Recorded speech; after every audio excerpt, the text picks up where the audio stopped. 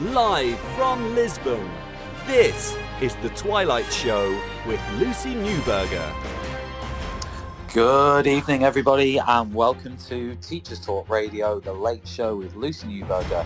And the title of the show is Looking After Your Voice. So I'm sure she'll be joining us in just a second. She's probably warming up her own vocal cords.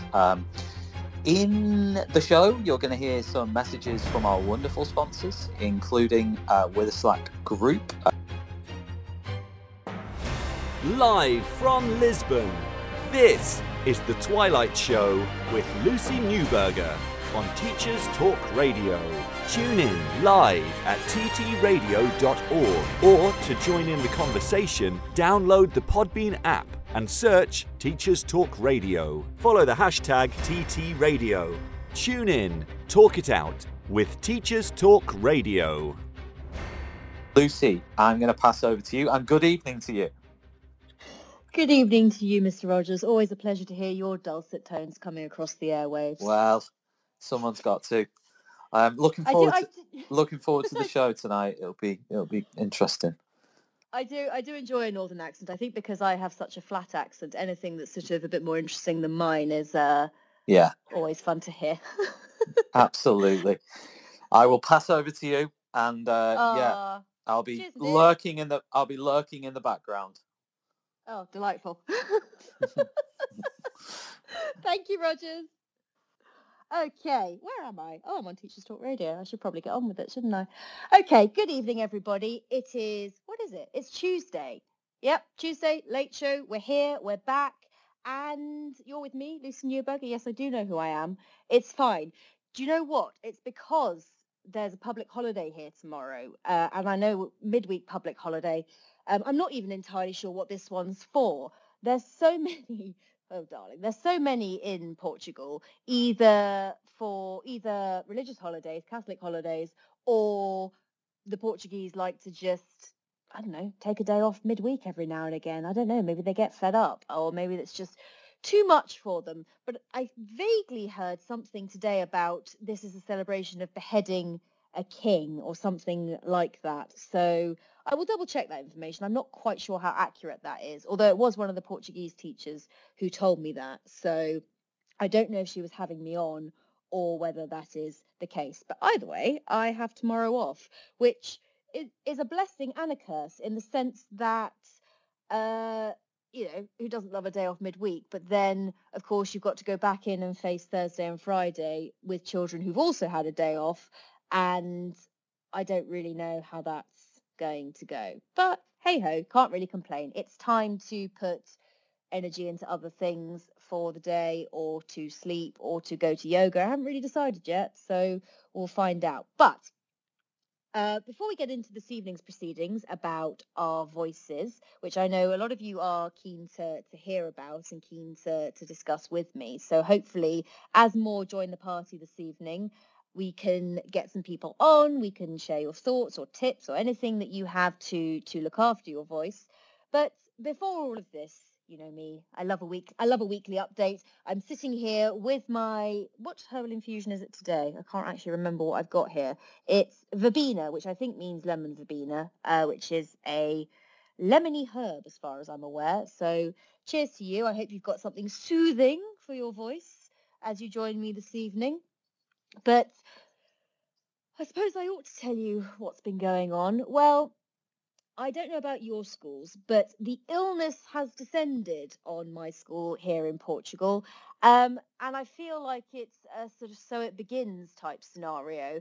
It's almost as soon as we walk back through the door, and I don't know if these germs can almost smell it and they're there waiting with glee. But we have had everything this week, from a delightful nituation, as I like to call it. So the lice are back in the system, and I just, as soon as I talk about it, I itch. And of course, the pupils in question, they're sitting there with their hair down, and I'm just thinking, oh my God, please just tie your hair up, please, you're just causing absolute havoc. So now that I've made you all itch, I'm sorry, but I had to share. So yes, the nituation is back.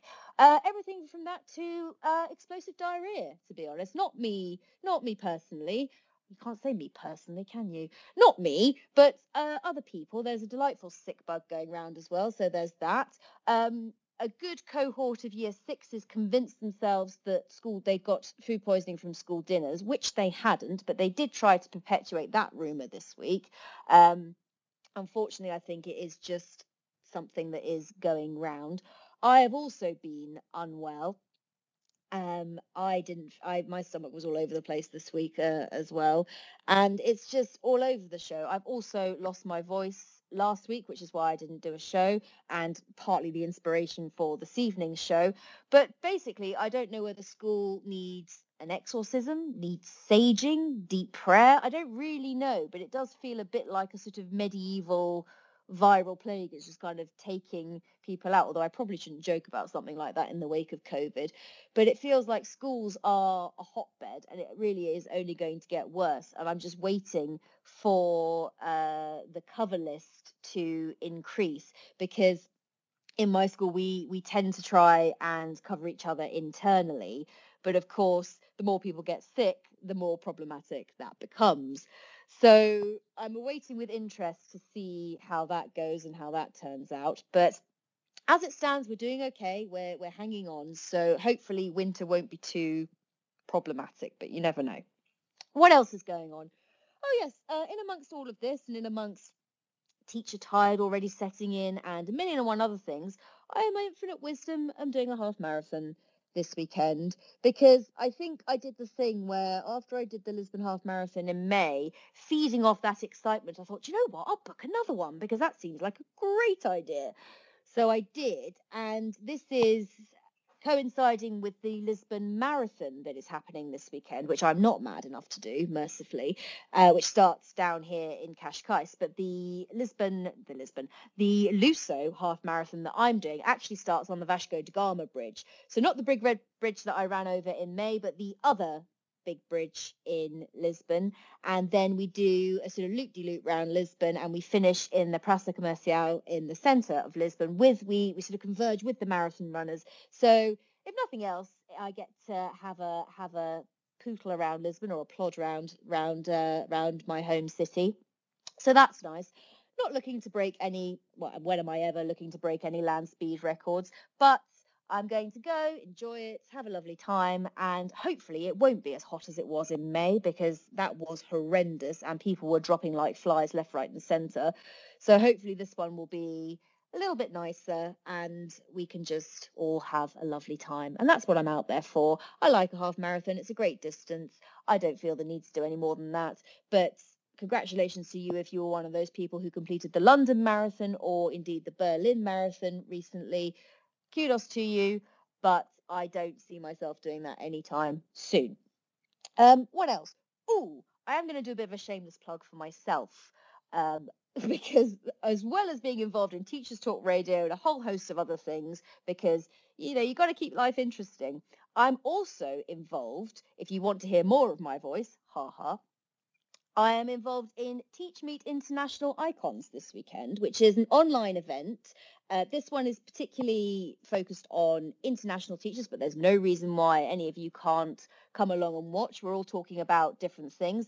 My focus is going to be international mindedness, both within primary and secondary schools, but mainly with a focus on primary, because that's the sphere that I operate in. So if you want to be involved in that, that will be on YouTube on Saturday morning.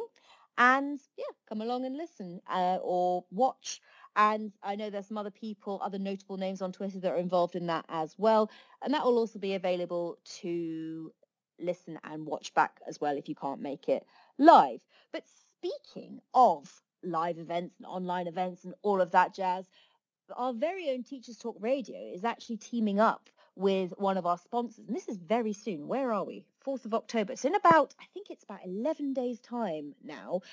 With a Slack group and Teachers Talk Radio are hosting a live event in Manchester at the Manchester Art Gallery. There are all kinds of speakers that are going to be there. And you can see, I think it's in the pinned tweet that Rogers has put in the group. I can't see if he has or he hasn't. Nope, not that particular one. But If you go to the pinned tweet on Teachers Talk Radio, you can see that it's there. But this event is also available online for those of us like me who can't make it in person. So fantastic if you can make that. But also, speaking of our sponsor, Witherslack Group, while we're on the subject, we might as well tell you that, oh goodness me, that Witherslack Group are a leading provider of specialist education and care, and they need people like you to help them achieve even more. And at Witherslack, you'll be given all the resources and the support you need and offered a clear path to career progression, and rewarded with some of the best salaries and benefits the industry has to offer. And Witherslack currently have some fantastic career opportunities. So if you're looking for something a bit different, they could be the organization for you. And all the information for all of those things can be found at witherslackgroup.co.uk. And my final plug for now is for Charlie Burley's event. You may or may not have heard his show with Tom Rogers. I believe that was last week, might have even been 2 weeks ago now. I've really lost track of time.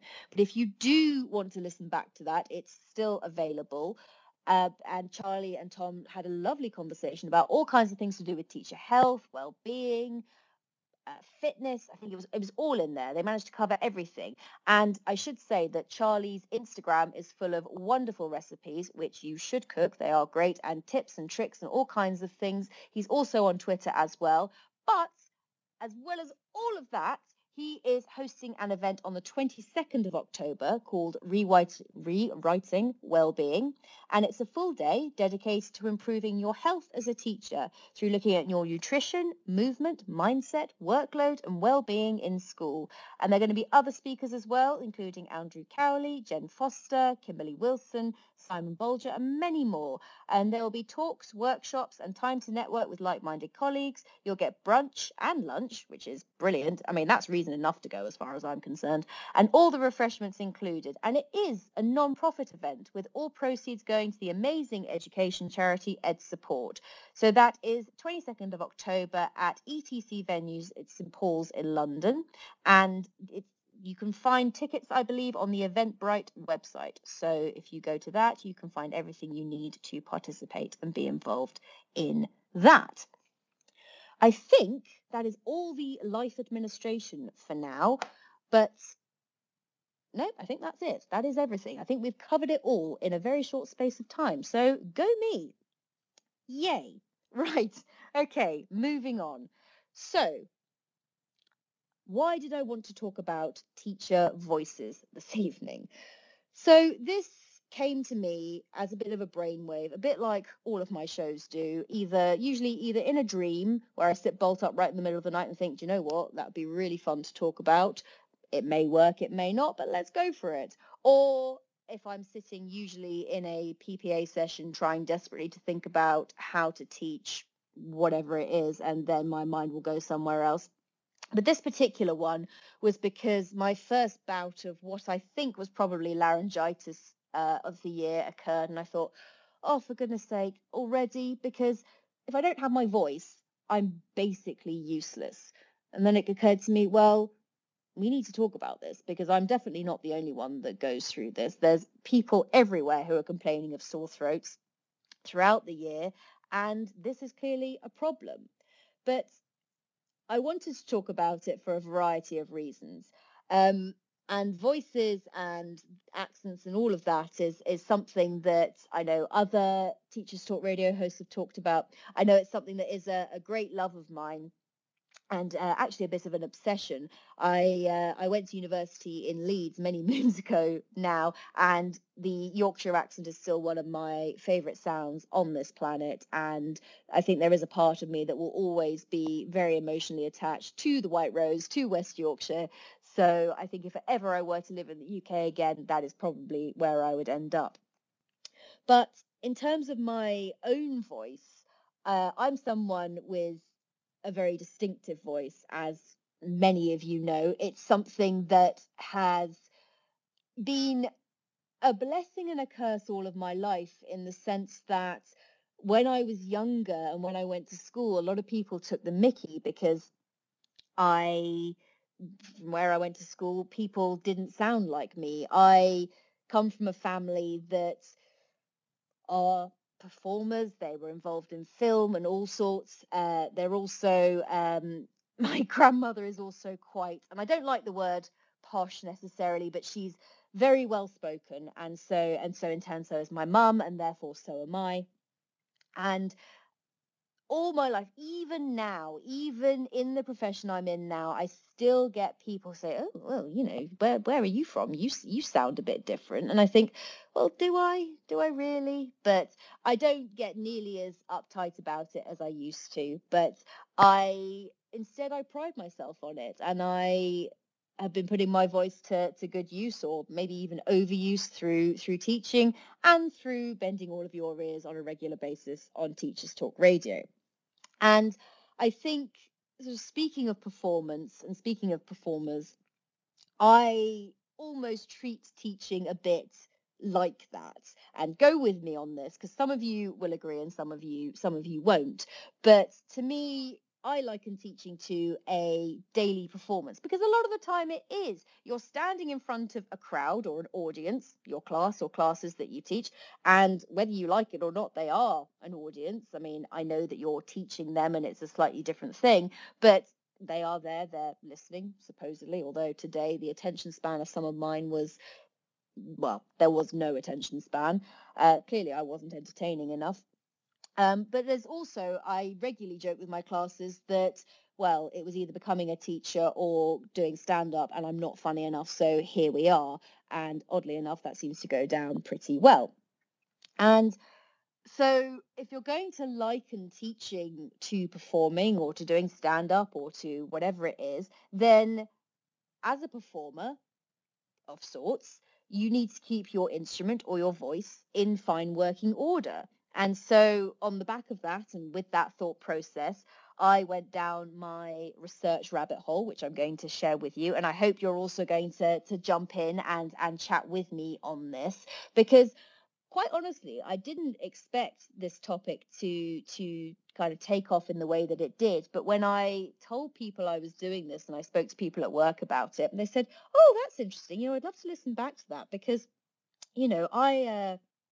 I've never really thought about how to look after my voice, or I've never really thought about it being something that I need to take care of." And to tell you the truth, neither had I really, until I started digging into the sort of my thought process surrounding this. So grab your soothing infusion of choice or drink of choice this evening and join me as I take you on this journey through my research, which, as always, has been enlightening and has taken me around the world. I'm still gutted, and actually Eleni, who is in the studio, my best friend, who is Dr. Eleni Lundras, I actually poked her the other day and said, "Do you still have an Athens login?" Those of you who remember at university would have had these logins where you could access journals and things like that. And when I go into my research rabbit holes, I get very excited when I find journals and things, because I'm sad like that, journals and things that relate to what I'm talking about or that I can link to. But most of the time, I can only get the abstract without either an academic's login or paying an obscene amount of money for one journal. And much as I am loyal to all of you, and I'm very loyal to Teachers Talk Radio, and I take my job very seriously, I don't love it enough to pay goodness knows what for journals for research purposes. So the ones I have found, I am relying on the abstracts and the bits that I could get hold of. But I think often, as I've said before, it's enough to go on, and it's enough to kind of give you an idea of what the research is about. So to kick off with this, I wanted to first think about how we use our voices as teachers, and sort of from a scientific point of view. And I found a piece of research here that is entitled "The Sounds of Education. It's the teacher role and use of voice in interactions with young children." And it said here that voice is a basic tool in communication between adults, but in early educational settings, so this is in primary, but probably, there's an element of this that goes forth into secondary as well. Adult professionals use their voices in different paralinguistic ways when they communicate with children. And use of voice is important because it communicates attitudes, emotion, and sometimes this is ignored, and instead of kind of thinking about how voice plays into the sort of bigger picture, often we just think about it as a kind of isolated thing. And this is what they're getting at here, when actually it feeds into your body language, and within your voice there's tone, there's pitch, there's all the different things that almost subconsciously every day you do, because if you've been teaching for any period of time, you know about instinctively about your volume control. You try very hard, like me, not to raise your voice. Or if, as an early career teacher like me, you spent a lot of time probably being louder than you should have been, thinking that that's what you needed to do, before it actually dawned on you that that's not in any way effective. But I think it's important to acknowledge that voice fits into a wider, the teacher as a whole. It's not just something that's, as much as we're talking about it as a kind of isolated thing this evening, it's still part of a bigger thing.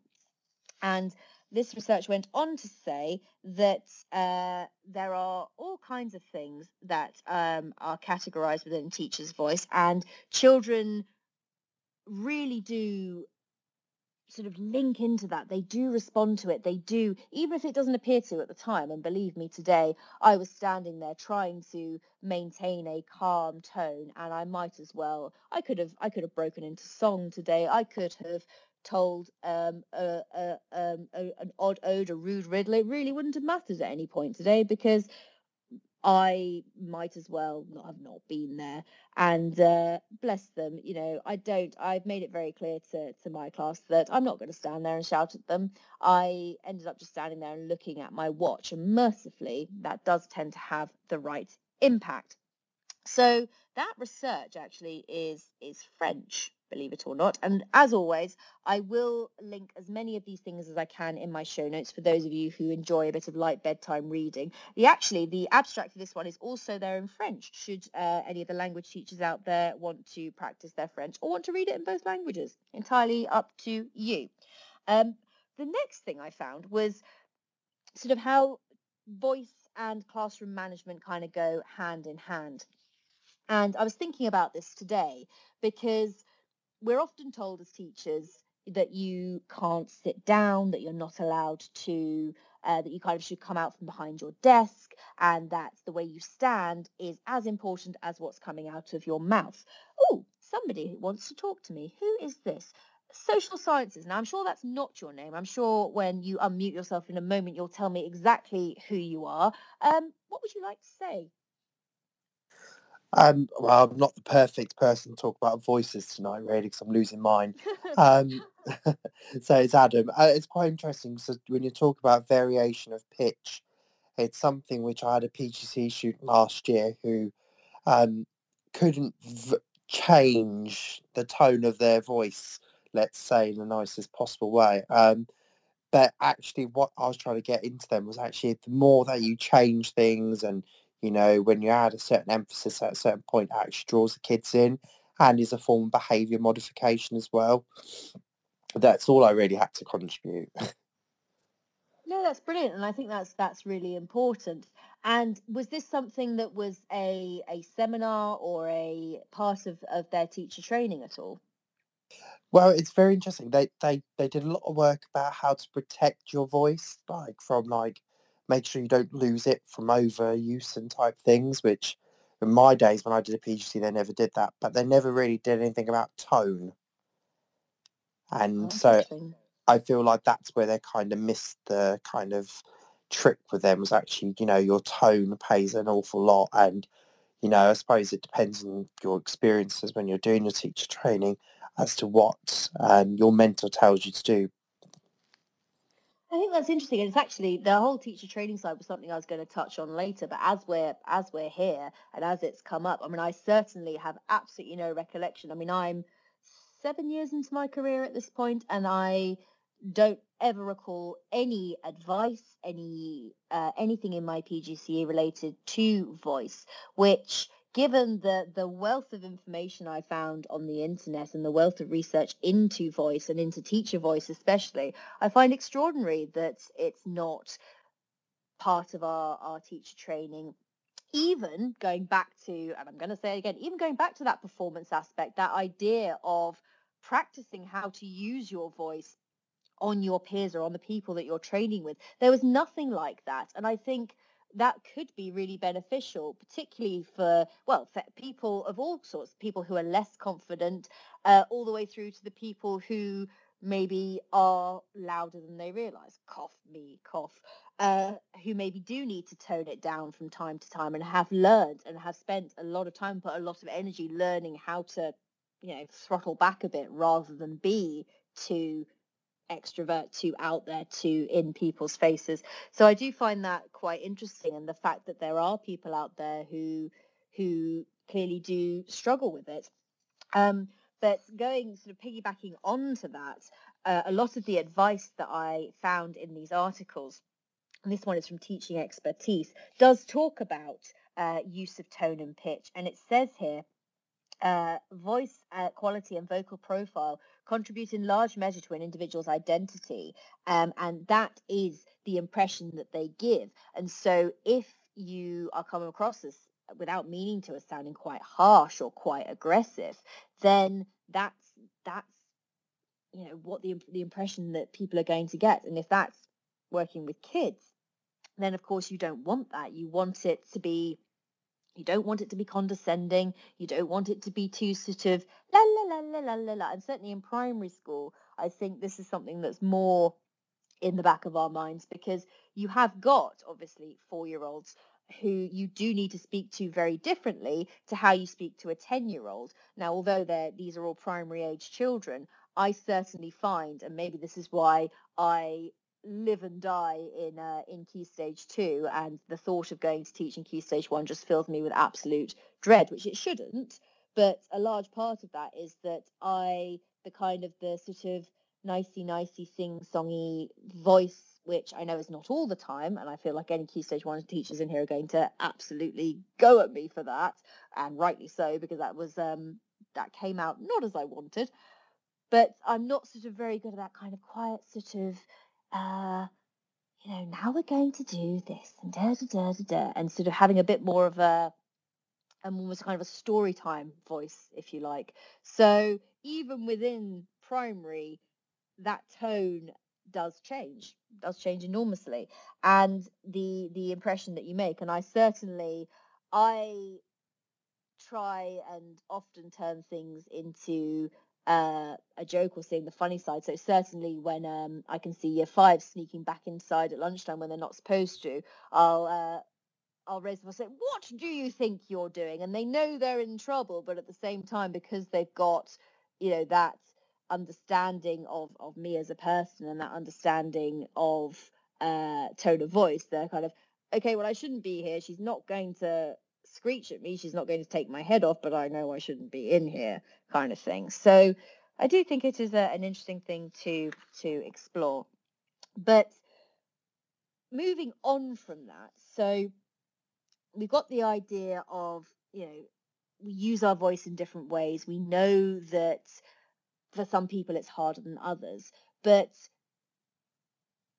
now we kind of have to think about, well, okay, but that's all great and that's all wonderful, but this can go wrong, as we've discovered, as Adam's shown. He's already croaking away, bless him. I've certainly just recovered, but I know that I can already feel that it's kind of going again. So how does this go wrong? Well, of course, we are talking all day, every day, every single day. And I know that there are often articles and things that come out that say, oh, you should be doing less talking as a teacher, you should be doing less input, you should be, it really should only be this amount of time. And yes, okay, input in general you shouldn't be standing there talking for an hour for an entire lesson.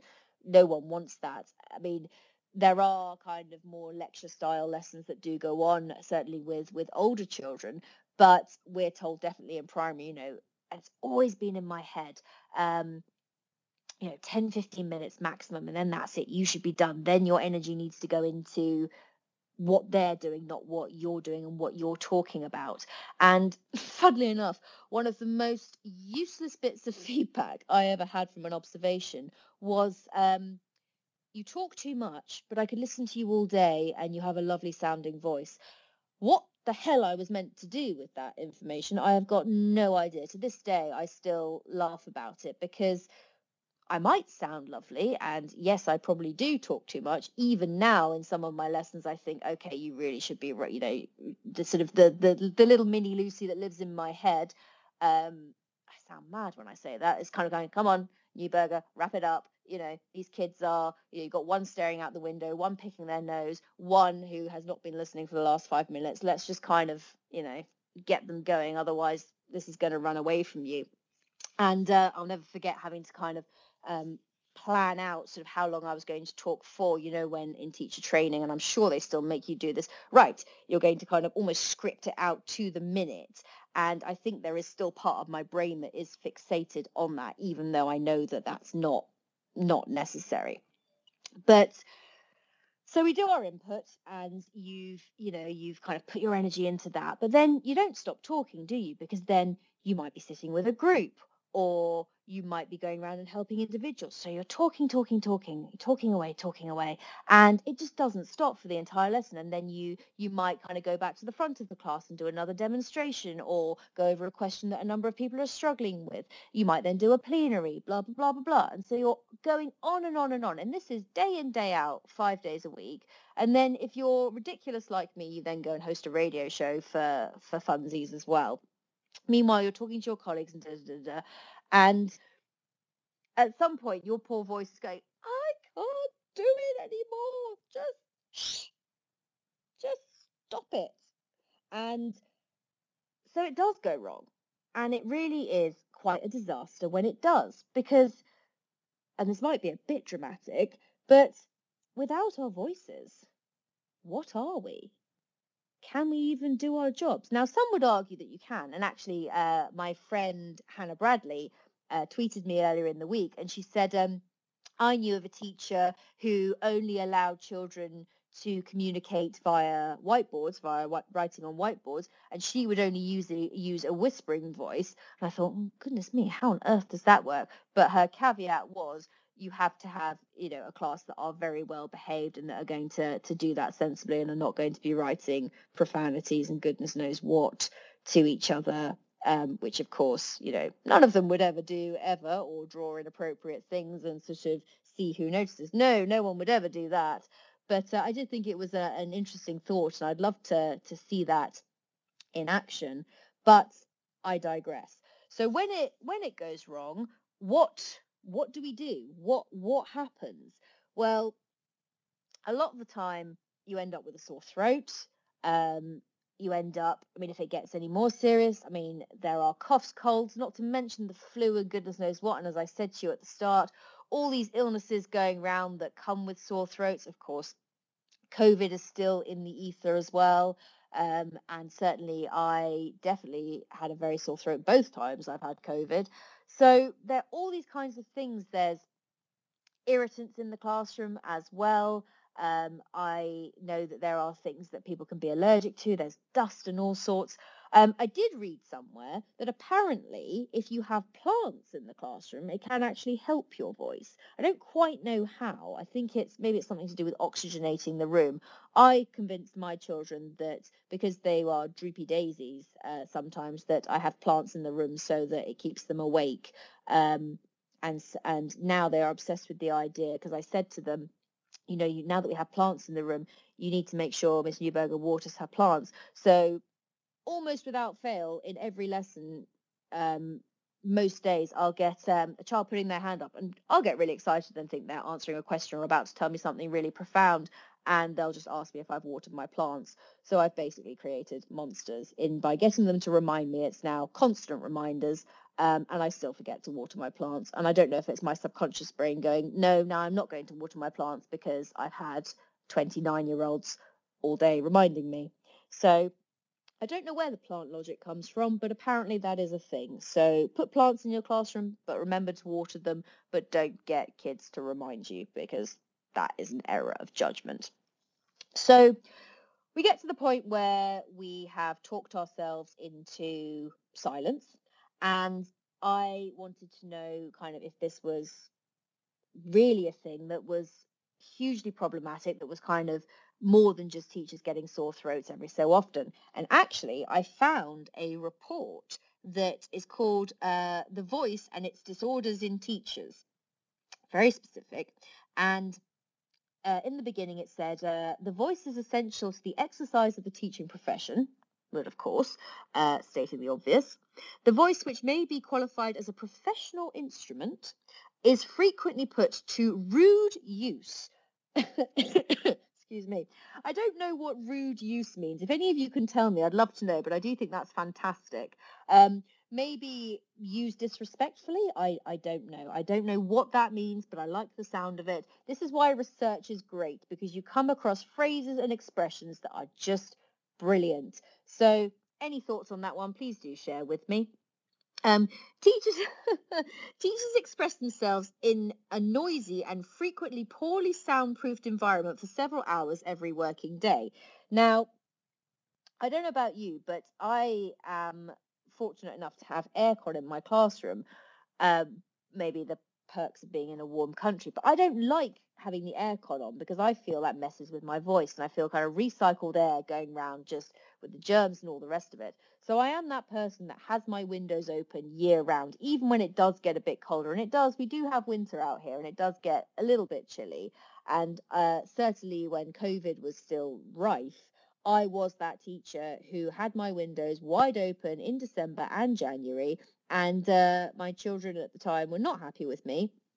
And they said, Miss, do you really have to do this? I said, yes, I do. I refuse to get sick, and a well-ventilated room keeps you awake and keeps me sounding great. And I don't think it went down well. It does make me sound like a Victorian monster, but I didn't if it was a howling gale or pouring with rain or really, really cold, I wasn't a total monster. But I do think there is something to being in a well-ventilated room. And again, this is French research. The French seem to like this. And it says that if you get to the point where you end up with a voice disorder, it can have mental, physical, emotional, and communicational repercussions, and thus have an impact on professional and social life. So, of course, there's me saying, well, as a teacher, you can't you can't talk, but then of course you've lost your voice. You then can't go home and talk to your children about how their day was, or your husband or your partner. I mean, I'm fortunate enough to live alone, so I can just go into a vow of silence, but most people can't do that. Oh, I've just realized Brent is there. Sorry, Brent, I've been chatting away and I hadn't noticed that you were there wanting to speak. So hello, Brent. I don't know how long you've been there. I'm really sorry. Oh, it's all right. It's okay. I just thought to save your voice. Being patient with me. Oh, bless you. Which bit had you picked up on that you wanted to say something about? Yeah, just the idea of hydrate. I mean, I'm a union rep, and a couple of years ago, I had one of my colleagues who was struggling. They were in a big science lab, and they couldn't get the voice to carry, and they just found themselves constantly straining in one of these big science rooms to be heard at the back. And it got that bad that they basically felt that they couldn't keep going with the job. And one of the things that the quotes when I was looking up how to help her was, a voice is to teachers as feet are to footballers, because if you haven't got your voice, there's not much you can do. So what we decided to do was, I decided to push from a union point of view, from a health and safety point of view, and say, look, this member of staff really needs assistance. So we ended up getting a speaker and a microphone, like some sort of Madonna, and she was basically going around school with a speaker and a microphone for the rest of her career. And it didn't last much longer. There was other reasons why she left teaching. But it made me then think, look, we need some training on this. So I got an expert in, a voice, not voice coach, but somebody who was looking at protecting teachers' voices. And some of the learnings were absolutely fantastic. Like a teacher sitting at the edge of a desk trying to talk to the kids, strain your voice. And we all do that. We all sit like an L shape at the edge of our desks and sort of like talk to the kids instead of like standing up straight. And that actually has a problem because you're pushing your larynx forward, and that strains your voice. So if you're doing that all day long, when you sit at the edge of the desk sometimes and speak to children and not upright and not breathing properly, that strains your voice. The one that I tended to do after a long parents' evening, because we used to have parents' evenings that would go for ages, and after like a 5-period day, we'd have parents' evening at 7:30 at night, and I'd speak to 50-odd parents. And the next day I thought to myself, it's just because I've been speaking to 50-odd parents. But something that they basically suggested was that when you're at parents' evening, you lean forward and you're sitting down. And again, when you lean forward and you're sitting down, you're straining your voice. And during a parents' evening in a noisy hall, that's what people end up doing. They end up getting close to the parent and having to kind of lean forward. And in the process of leaning forward, and you're doing that for an hour, 2 hours, 3 hours sometimes, talking to 50 or 60 parents, that really strains your voice. So one of the practical things we end up doing was having parents' evenings in rooms and softer rooms with less echo, so carpeted rooms. And that way you'd have to lower your voice and you could be more comfortable and you didn't need to lean forward and it was more private. So with that voice coach, it was actually really, really good to sort of see that we could save people's voices by just even small things, making sure people are hydrated, water fountains were put in, making sure staff had, I suppose, if they felt that their voice was going, that we would look at the acoustics of the rooms, or we'd look at maybe there was 1 or 2 members of staff felt that their rooms were very loud and very noisy, and they felt that they're sometimes having to raise their voice. So one practical thing was to put carpet in a room. Then the noise level of the classroom came down and the teacher noise level of the classroom came down. And that sort of helped 1 or 2 members of staff as well. So it's the small little things about saving your voice, because it is exactly our bread and butter. But I have a little funny story of I had a class 15 years ago, and for some strange unknown reason, I don't know why, and I'm a talker. I will go 5-6 hours solid. I could lecture for university's sake, and I've always been told that it would be my downfall, and I'm not going to change.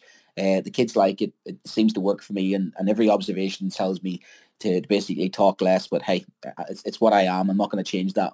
And the thing is, this class came in. I had them for both geography and history, and they didn't speak to me. I don't know why. And I thought, okay, they fell out with me, so I didn't speak to them.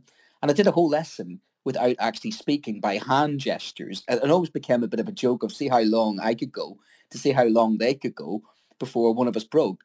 And at the very, very end of the lesson, one of the students finally goes, "Sir, you taught us the wrong subject." So they had been teaching them geography when I was meant to be teaching them history, but they didn't interrupt me. So that I taught them a full lesson of something completely different. But it was one of those little things after I taught those kids for 5 years, and that was year 9. And it was one of those running jokes by year 11. Maybe you taught us the wrong lesson completely in silence. But yeah, you can do it. You can be silent with the children and you can save your voice. But at the end of the day, we are communicators and our voice is extremely important. So I just thought I'd share those couple of things with you.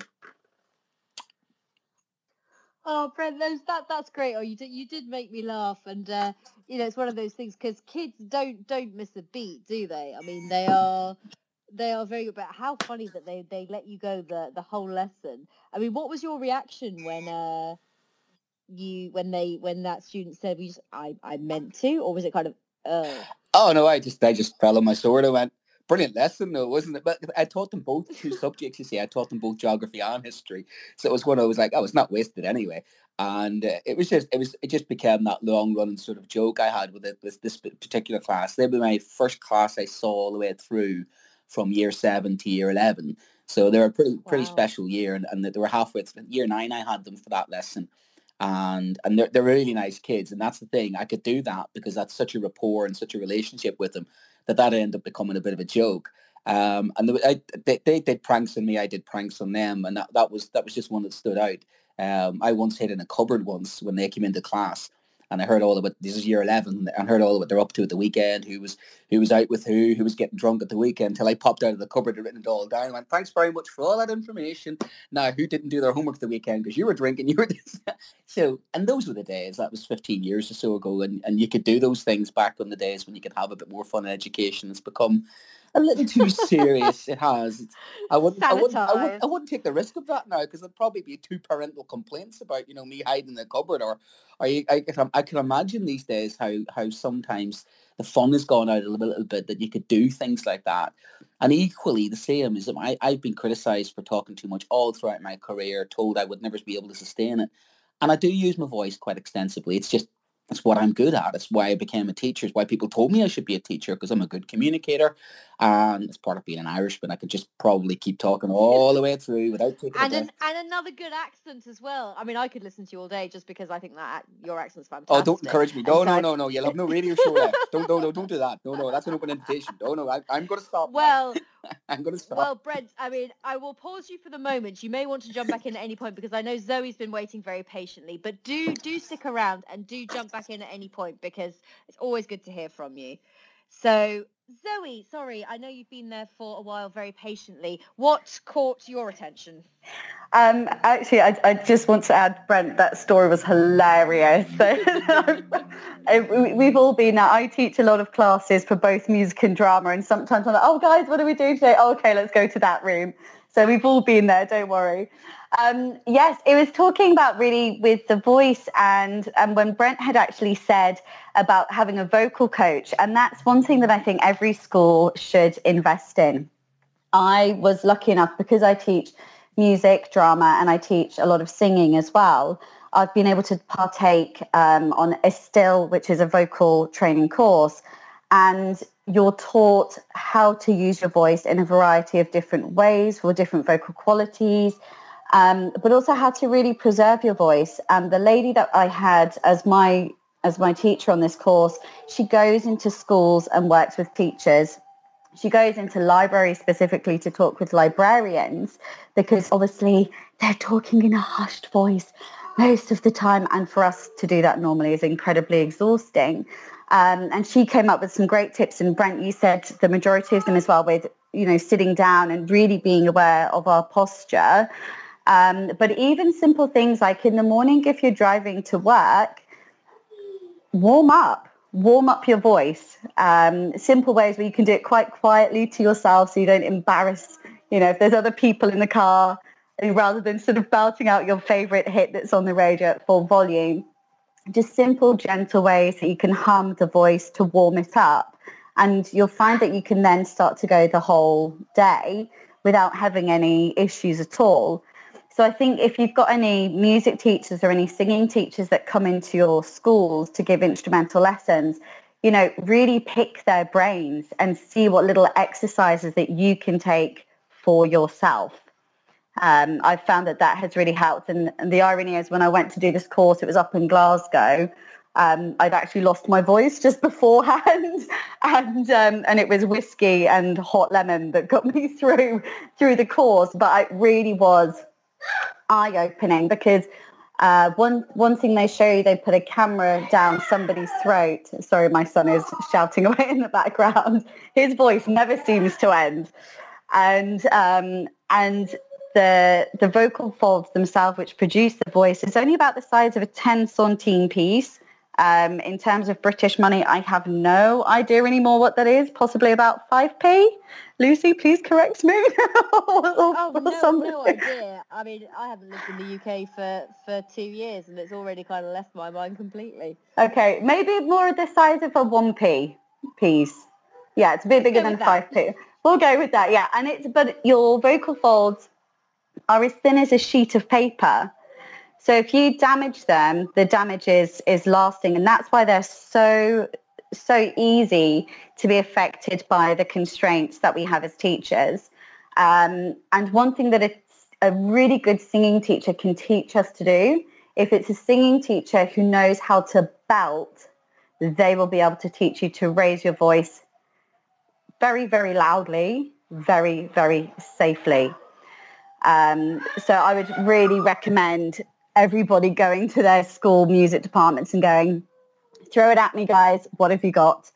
And the last little bit, which feeding into what Brent had said about hydration, one fact that we were told on this course, whether she was accurate or not, I don't know, was that any drip of water you take, it takes about 8 hours for the vocal folds to benefit from that water. So if we're about to stand up and speak in front of an assembly, the irony is, as a music and drama teacher, I have the worst performance anxiety. So speaking in assembly is the most terrifying thing in the world. And if you can feel the throat going because everything is tensing up, having that quick glass of water, it's going to take another 8 hours to benefit you. So it's a rather pointless activity. So keep yourself hydrated as much as you can regularly throughout the day, and that will help. And if all else fails, whiskey and hot lemon every single night. I'm glad you said every single night, Zoe, because much as I would love to be sipping whiskey and lemon at school, I don't know how acceptable that would be.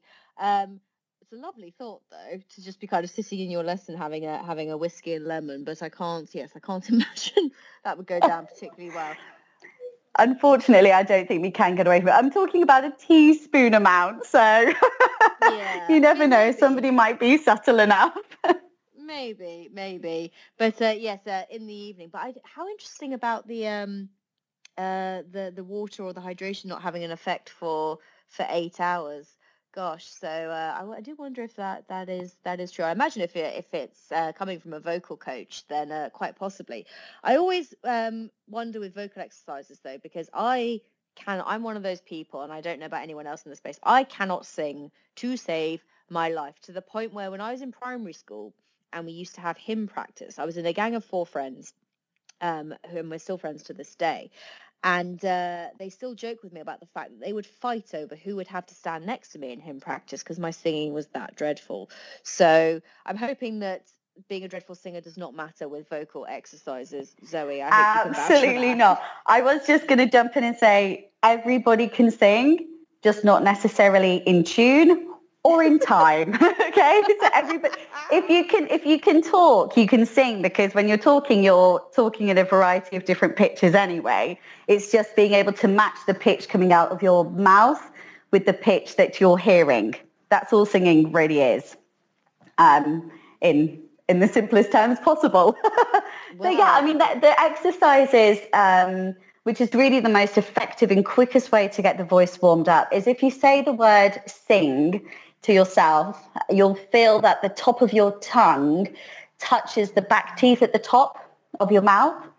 And so what you want to do when you do this particular exercise is you hold your tongue in that position. So you do say sing to yourself, hold the tongue up, keeping it in contact with the teeth, open the mouth just slightly. And so I don't know how well this will work over headphones. And it's because it's quite a small sound.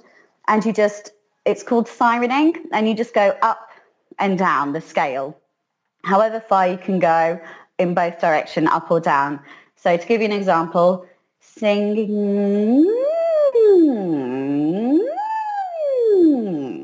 and it's not a very big sound, but that just stretches and lengthens everything and warms it up.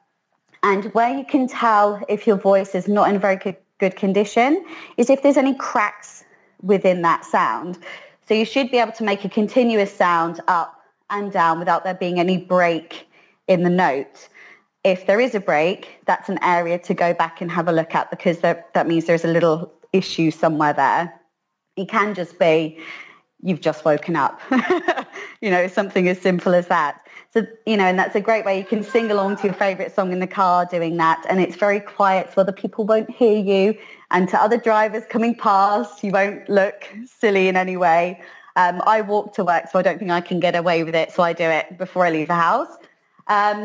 Just trying to think of another one is steaming. We have a fantastic singing teacher at our school, and she bought herself, the steamers that you have for your face. She swears by that for vocal health. So hot baths, hot showers, the best thing possible for the voice. So whiskey and a hot bath every night is the way forward to get us through winter, I think. I have this delightful image, Zoe, of you just kind of luxuriating sort of each night. You're having your bubble bath with your whiskey and your, not that I'm thinking about you in the bath, that sounded very strange, but you get just a delightful thought of kind of, you having a lovely time of an evening, just kind of steaming away with your whiskey. Delightful. And I think, yes, that could be a very good way to spend the winter. I hope that all of you were trying that. I was trying that while I was on mute, listening to Zoe as well. And thank goodness I live alone. There were no cracks, but I hope the soundproofing in Portugal is dreadful. So I've probably upset the neighbours, and I'm expecting a knock at the door any minute asking if I'm all right. So, but yes, I mean, some great tips from Zoe there. I was going to say, it's the same here in France. The neighbours hear everything. So I've got to be careful. I'm not allowed to sing in the apartment. So when we were in lockdown and I was having to teach musical theatre, oh my gosh, you can imagine the complaints. Oh no. I mean, the complaints I got because I was exercising at funny times of day. But I can imagine if you were good giving, mind you, I should think they should have been grateful if you were doing full-on musical theatre numbers. I would have quite enjoyed that. And it's in the day. It's fine. It's great. I think that would have been good fun. But Zoe, thank you for that. And if anything else comes to mind that you want to share throughout the remainder of the show, please do, because all these tips and tricks are great. And I'm learning lots as well, as always, because TTR is CPD for everybody for free. This is why we do this. This is why I do this, because I pick a subject at random, as I said, whether I've dreamt about it or thought about it or had an aha moment. And then I go on my own deep dive, and then I discover even more stuff. And then I learn from people who know more about this than I do, and it's great, and I love it. So we've kind of sort of gone off on different tangents, which is great, and we can kind of revisit things and come back to them. But just going back to, and I've got too many pieces of paper as usual, the voice and its disorders in teachers, because I know we kind of have already started talking about things to help, which is great, and I do want to focus on that again. But this voice disorders in teachers, where did I get to? It says, teachers' awareness of the importance of a voice as a tool with which to capture their listeners' attention and communicate effectively should sensitize them to acoustic conditions of their working environment, and to initial signs of vocal fatigue. And I know Brent touched on this as well, but I often think that maybe, we know when we're getting a sore throat, we know when we're getting ill, we get the classic symptoms. But in terms of vocal fatigue, I wonder if we do know really what we're looking for. And Zoe's example was great, where if in that exercise that she demonstrated, you're getting a crack, then clearly there is a problem. I would never have known that. So I think these things are very important, and to understand our voices better. But further down in this research, and there is a lot of it in very tiny print, but apparently, and this will be of interest to some of you, vocal disorders and vocal problems are more frequent in female teachers. And it sort of goes on to say that across kind of various countries that they studied in this research, so Finland, United Kingdom, United States, more frequently overall in women. And turn the page over, very important. It said that so they go into more detail. This is French again, as I said to you. And they're not clearly identified. So anything that goes wrong with your voice is not clearly identified as an occupational disease, which I thought was interesting as well, despite the large number of teachers who do suffer from them. And very few studies have been conducted on the back of this. But voice-related complaints are on the increase.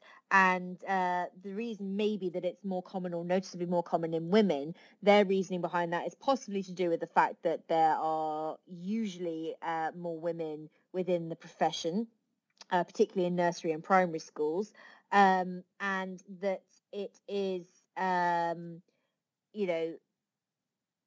because there are more of us, then, the effect seems to be greater.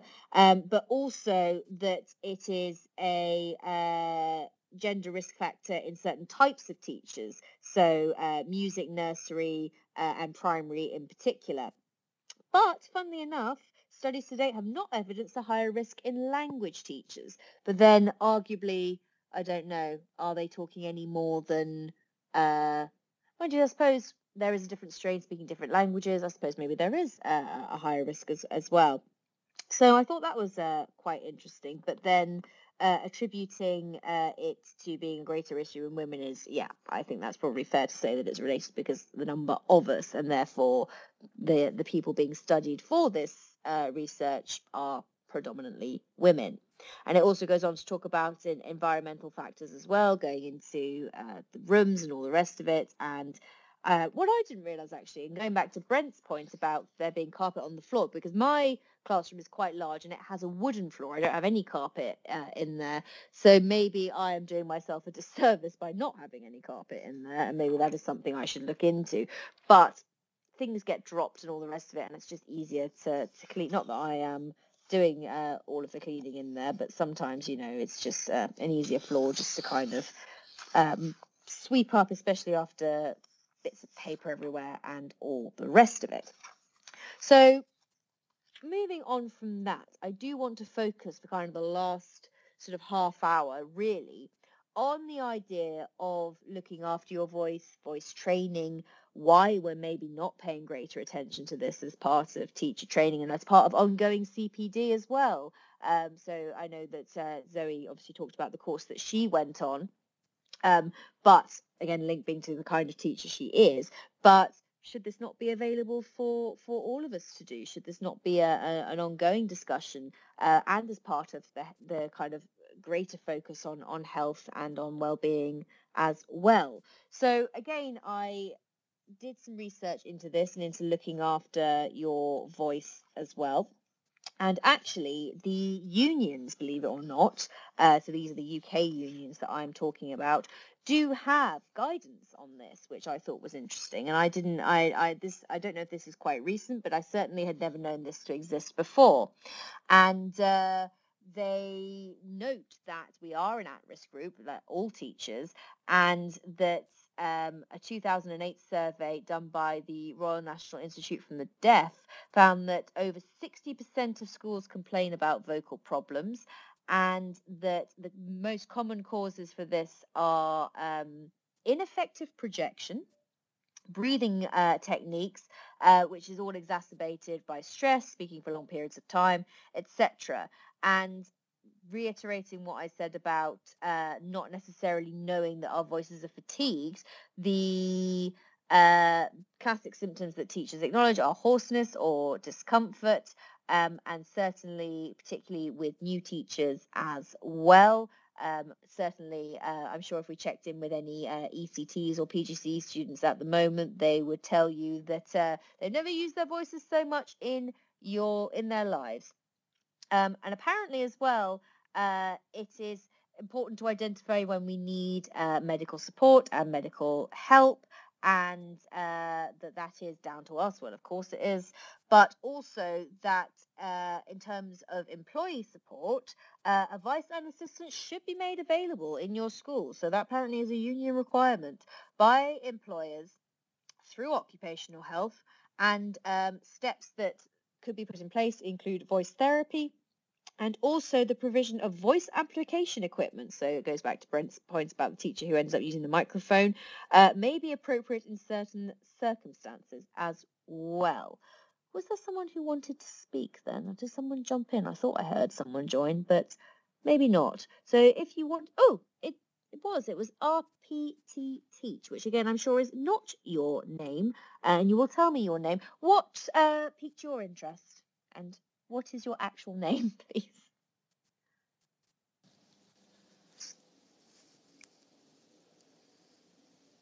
Hello?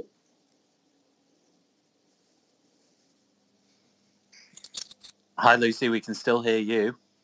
Okay. Oh, are you waiting for the speaker? Oh, I didn't realise. Sorry. I am. Sorry. Yep, all good, Rog. RP Teach, are you there? I am there. Oh, hello. Oh, sorry. I was still under the banner of listener. No, So you are definitely under speaker now.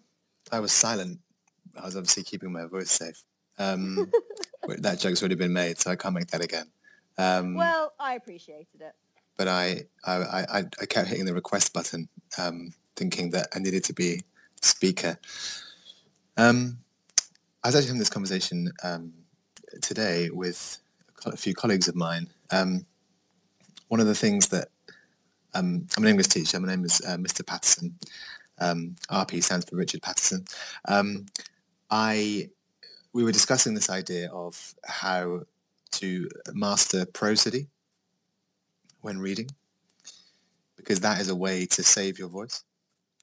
In a few observations, a few sort of lesson drop-ins, part of my role is sort of helping departments improve their general practice by just being a sort of a supporting, I'm holding my fingers to the side of my head here, non-threatening presence, and sort of helping them develop their pedagogy and helping them implement their curriculum. And part of their sort of their improvement plan, if you like, is looking at how they deliver their content in terms of their reading. And a lot of them complain about not having the sort of the fatigue comes quite early when reading something like A Christmas Carol, because they either read really enthusiastically and they run their voices dry, or they read as if they are like, reading it, and they put on Scrooge's voice to the point where they put their voice in a real state of stress. So we're working on this idea of how you can make sure your prosody is carefully rehearsed so that you're looking after your voice. So knowing when to slow it down, knowing when to speed it up, knowing where to put stress on words, knowing when to take it off. I suppose in a way, and the sort of analogy I used today with them was it's almost like when you're on a sort of like a long distance run or long distance bike ride, in that you have strategies to maintain your stamina. You wouldn't just go flat out for the whole time. You would think about ways to maintain yourself in order to succeed.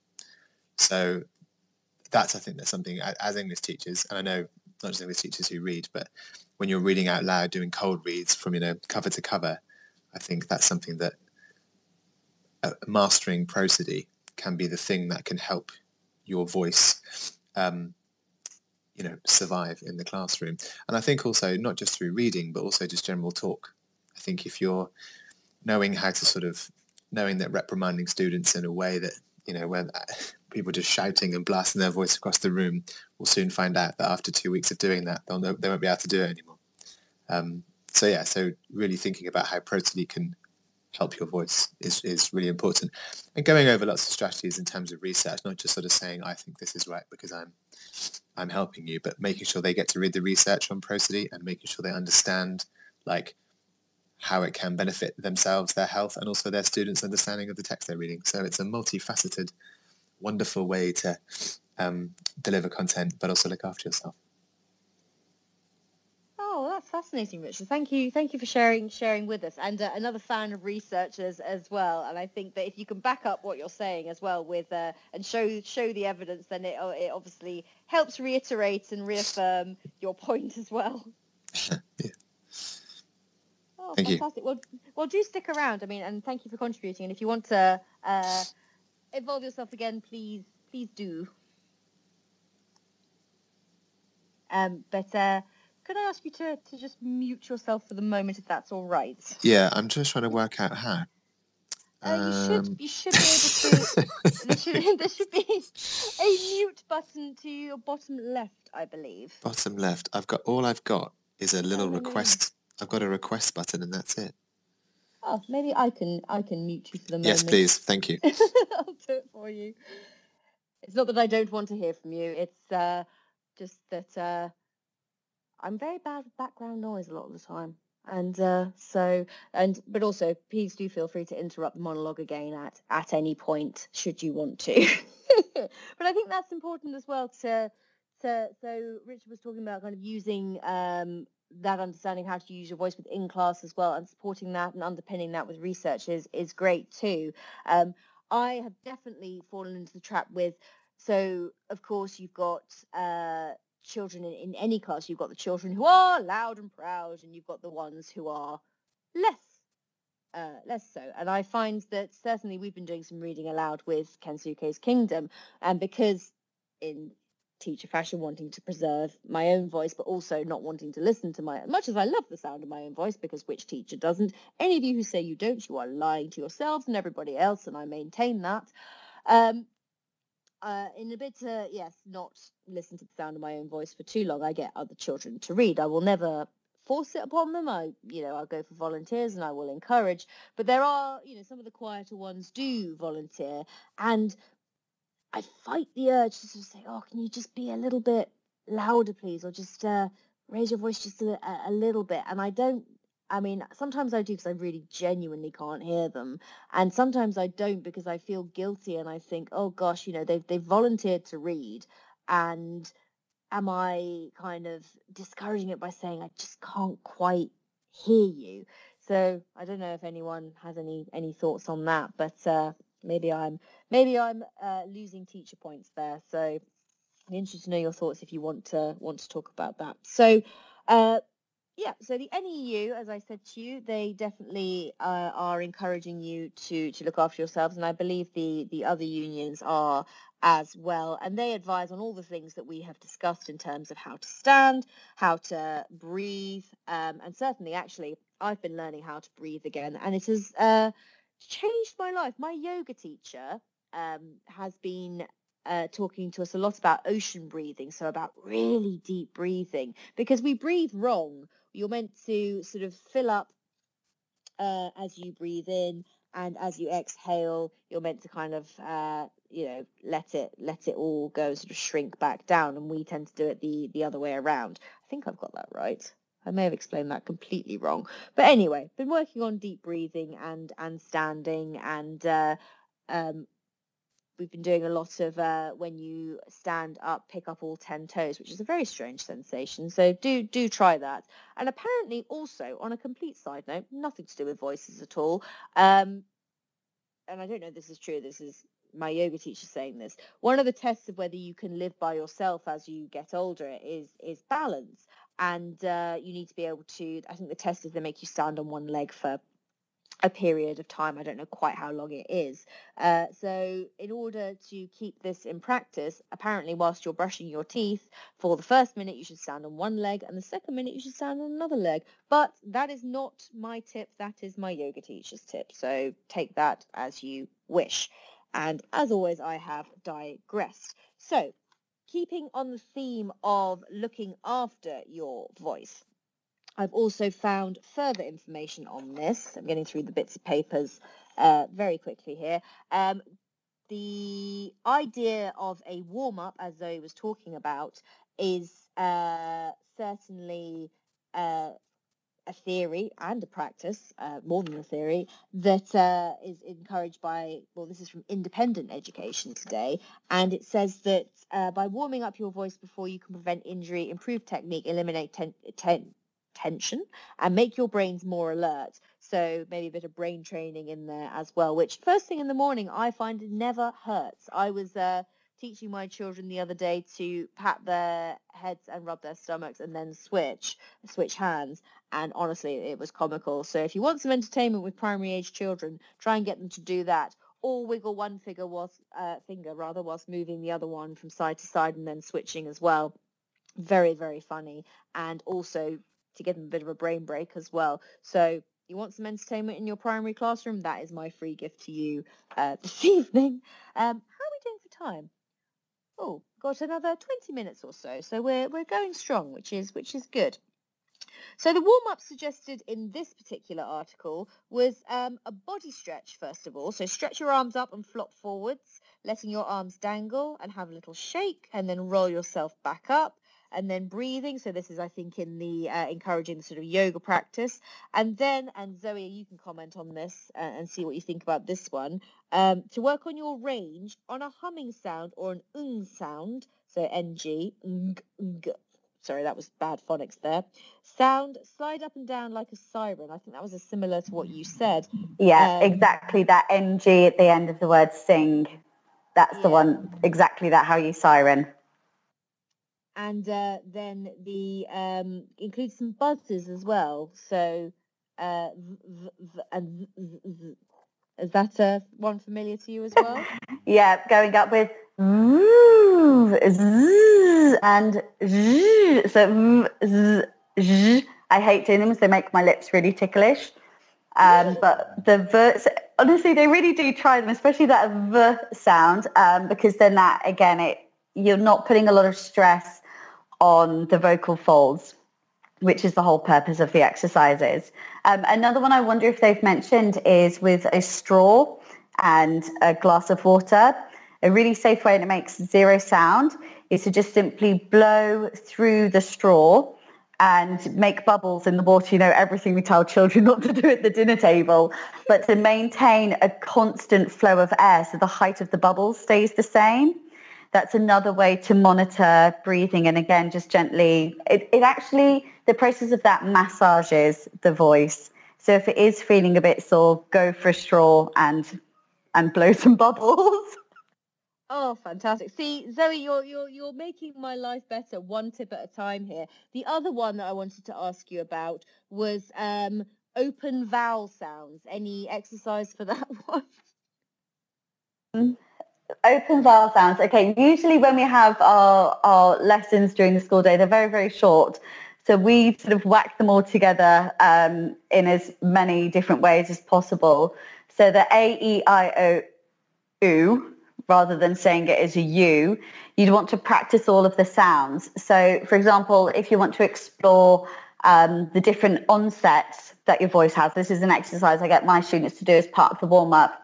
If you put your hand about an inch, 2 inches away from your mouth, and if you say A, you shouldn't feel any air against the palm of your hand. If you do, you're saying it incorrectly because it's a glottal sound. If you say A, E, I, O, U, you shouldn't get any glottal sound. You shouldn't get any air. It should be a completely glottal sound. If you want to create a softer sound, put a slight Y at the front, so E, E, I, U, U. Different way to warm up. That one always feels very strange. And then the third one is the aspirate sound, where you'd add a sort of H to the front. Hey, he, hi. This one's exhausting. Ho, who, and you'd feel a lot of air against your hand. So those are the ways that we would usually use the vowel sounds. But you can do the same, going up and down the range. A, E. Students hate doing them, but again, and my son's joining in the background. Apologies. I love this. This is brilliant. Yeah, yeah, I don't, because he should be asleep right now. So yeah, there's loads of different ways, and I'm really happy if you'd like me to, I can share you a ton of resources. I can even put a Google Drive together and share everything that we use, if it's any help. I mean, Zoe, I don't want to create work for you, but if we can use you in the show notes, or there's anything that you've got readily available to share with the Teachers Talk Radio listeners, I have no doubt that will go down very well, particularly as you have demonstrated everything I've asked you to do beautifully. And I really, really appreciate the input. So yes, anything that you've got readily available to share, please do. I think it would go down a storm. And certainly while I've been on mute, and I hope I'm not alone, I am sure Tom Rogers has been sitting there singing to himself and humming to himself, and all the others listening in as well. So if you haven't, again, I'm fairly sure you are fibbing to me, because I definitely have been sitting there practicing away, and I'm going to get the kids involved with this as well, because they won't need. I don't think my class will need any encouragement to practice keeping their voices safe, because, well, they're not quiet most of the time. But I think that's great. So going on again to keeping in the theme of voice protection and looking after our voices, where do we get to? So Teach It have said that, we need to, the fundamentals of making sure we are able to use our voices effectively is, yes, we need to make sure we're doing vocal exercises and things like that, and we need to understand that, but we also need to make sure that we know where we should be speaking from. And again, Zoe, I'm sure you'll, as a singer, you'll be able to comment on this more than I can, but we all tend to talk from our throats and from sort of higher up, and we do it without even realizing we're doing it, because we sort of condition ourselves to talk in the wrong way, when actually we should be talking from much lower down. And because we don't practice using our diaphragms properly, we become lazy. And again, when Brent talked about posture and that leaning forward, because we're so bad with our posture in so many ways that, again, we're not even from the jumping off point speaking from where we should be. And so I don't know if you have a comment on that as a singer. Yeah, I do. It's this is one of the things, when I was taught to sing when I was, I don't even know how little I was, it was, sing louder, sing this. And I learnt some really, really, really bad habits that I carried with me for a very long time. And it wasn't until somebody said to me, actually you don't sing, you don't project from your diaphragm. Your diaphragm sits underneath your lungs. When it contracts, when it retracts, that affects the airflow. It's all, I'd love to say I've got a six-pack. It's somewhere hidden under there. But it's really those lower abdominal muscles, which is where we produce the power from. So when you're wanting to project, it's not to do with the amount of air that's coming through, but it's actually the force in which it is traveling through. So when you're wanting to project your voice, when you're wanting to speak loudly, quite effortlessly, you need to imagine that when you're talking, firstly, you're standing quite securely. If you imagine you're on the bus and you're holding onto one of the railings at the top, and then all of a sudden it comes to a halt, how you hold yourself to stop yourself from falling over is the muscles that really you want to be using to anchor yourself. And then when you're speaking, you want to imagine you're pulling your belly button back towards your spine. And it's those muscles which then drive forward the force of the air to push that through and ultimately create the sound you want to project. So it's not really so much to do with the diaphragm, but keeping the right muscles activated, and we will all have six-packs by Christmas. Well, you heard it here first. There you go. I'm sure that maybe Zoe, you and Charlie Burley can team up, and that is going to be how all of us teachers are going to fit into our fabulous Christmas outfits. And I think that you may be onto something, and it's going to make you your fortune, and you can retire. So. One can only hope. I will say our singing teacher is 61 in a couple of weeks old. She doesn't look a day over 45, and she still fits into a size 6. So it's doable. Singing every day is the way forward. Okay then. Well, there you go. I think we are on to a winner, clearly. So learn how to use your voice properly, learn how to control the correct muscles, and you, my friend, will have that six-pack. There you go. I mean, who'd have thought it? There you go. See, we're learning all the time here. I tell you, these shows are genius. This is the kind of content that we live for, and the kind of CPD that we live for, and life skills and all the rest of it. So I think it's brilliant. But I think it's time that we start to conclude proceedings this evening because, believe it or not, I need to rest my voice and start putting into practice some of these tips and tricks that we've learnt this evening. So we've talked about a lot of things. We've talked about, how it starts in terms of, well, we're using our voices every day as teachers, and the fact that maybe we're not using them in the way that we should be. And although we are trying to mitigate things in certain ways by making sure that we're well ventilated, well hydrated, that we're maybe got carpet and all the rest of it, that actually the onus is on us as individuals. I mean, when isn't it?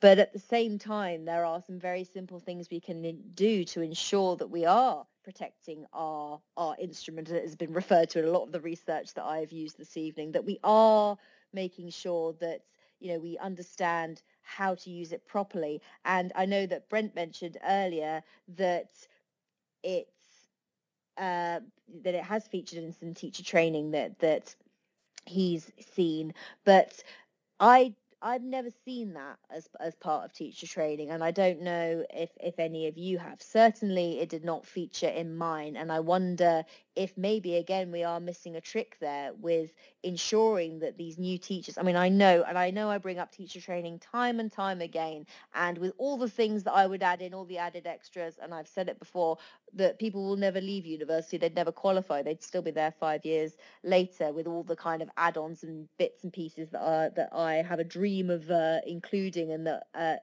all in my mind have huge importance. But I do think that in terms of voices, in terms of something that we are using day in, day out, that not only should that be part of training, but be part of ongoing CPD and part of our well-being, part of something that we are discussing amongst ourselves, and that we are looking to people like Zoe to offer support and to say, actually, with some very quick, simple daily exercises that you can do whilst you're sitting in the car or whilst you're in your classroom with the door shut. I'm going to make sure that when I start doing these, that because in the morning people tend to wander in and out of my classroom quite a lot. We all kind of check in with each other. It's quite a sort of nice buzzy atmosphere like that. But if I'm going to be doing vocal exercises, then I don't want anyone wandering in. So maybe a do not disturb sign is going to have to go up, and I'm going to have to make sure I get some peace to do that. But I think it's been an incredibly enlightening show this evening. And for those of you who have not been able to hear all of it or want to listen back, it will be available on the same link that we are live on right now, which is great. And I think it may be going into a podcast as well, but I will let you know what happens there.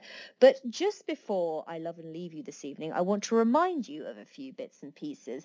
The first being of all these various events that are going on. It's so exciting that we get to do these things again. But first and foremost, Witherslack and Teachers Talk Radio are teaming up for that live event on the 15th of October. I must make sure I've got so many dates in my mind, I must make sure I get these right. But Witherslack and Teachers Talk Radio is 15th of October. That's in Manchester at the Manchester Art Gallery, but will also be online as well. And there are lots and lots of speakers. So if you go and look at the pinned tweet on Teachers Talk Radio's Twitter, you can see who's involved in that. Some great names there.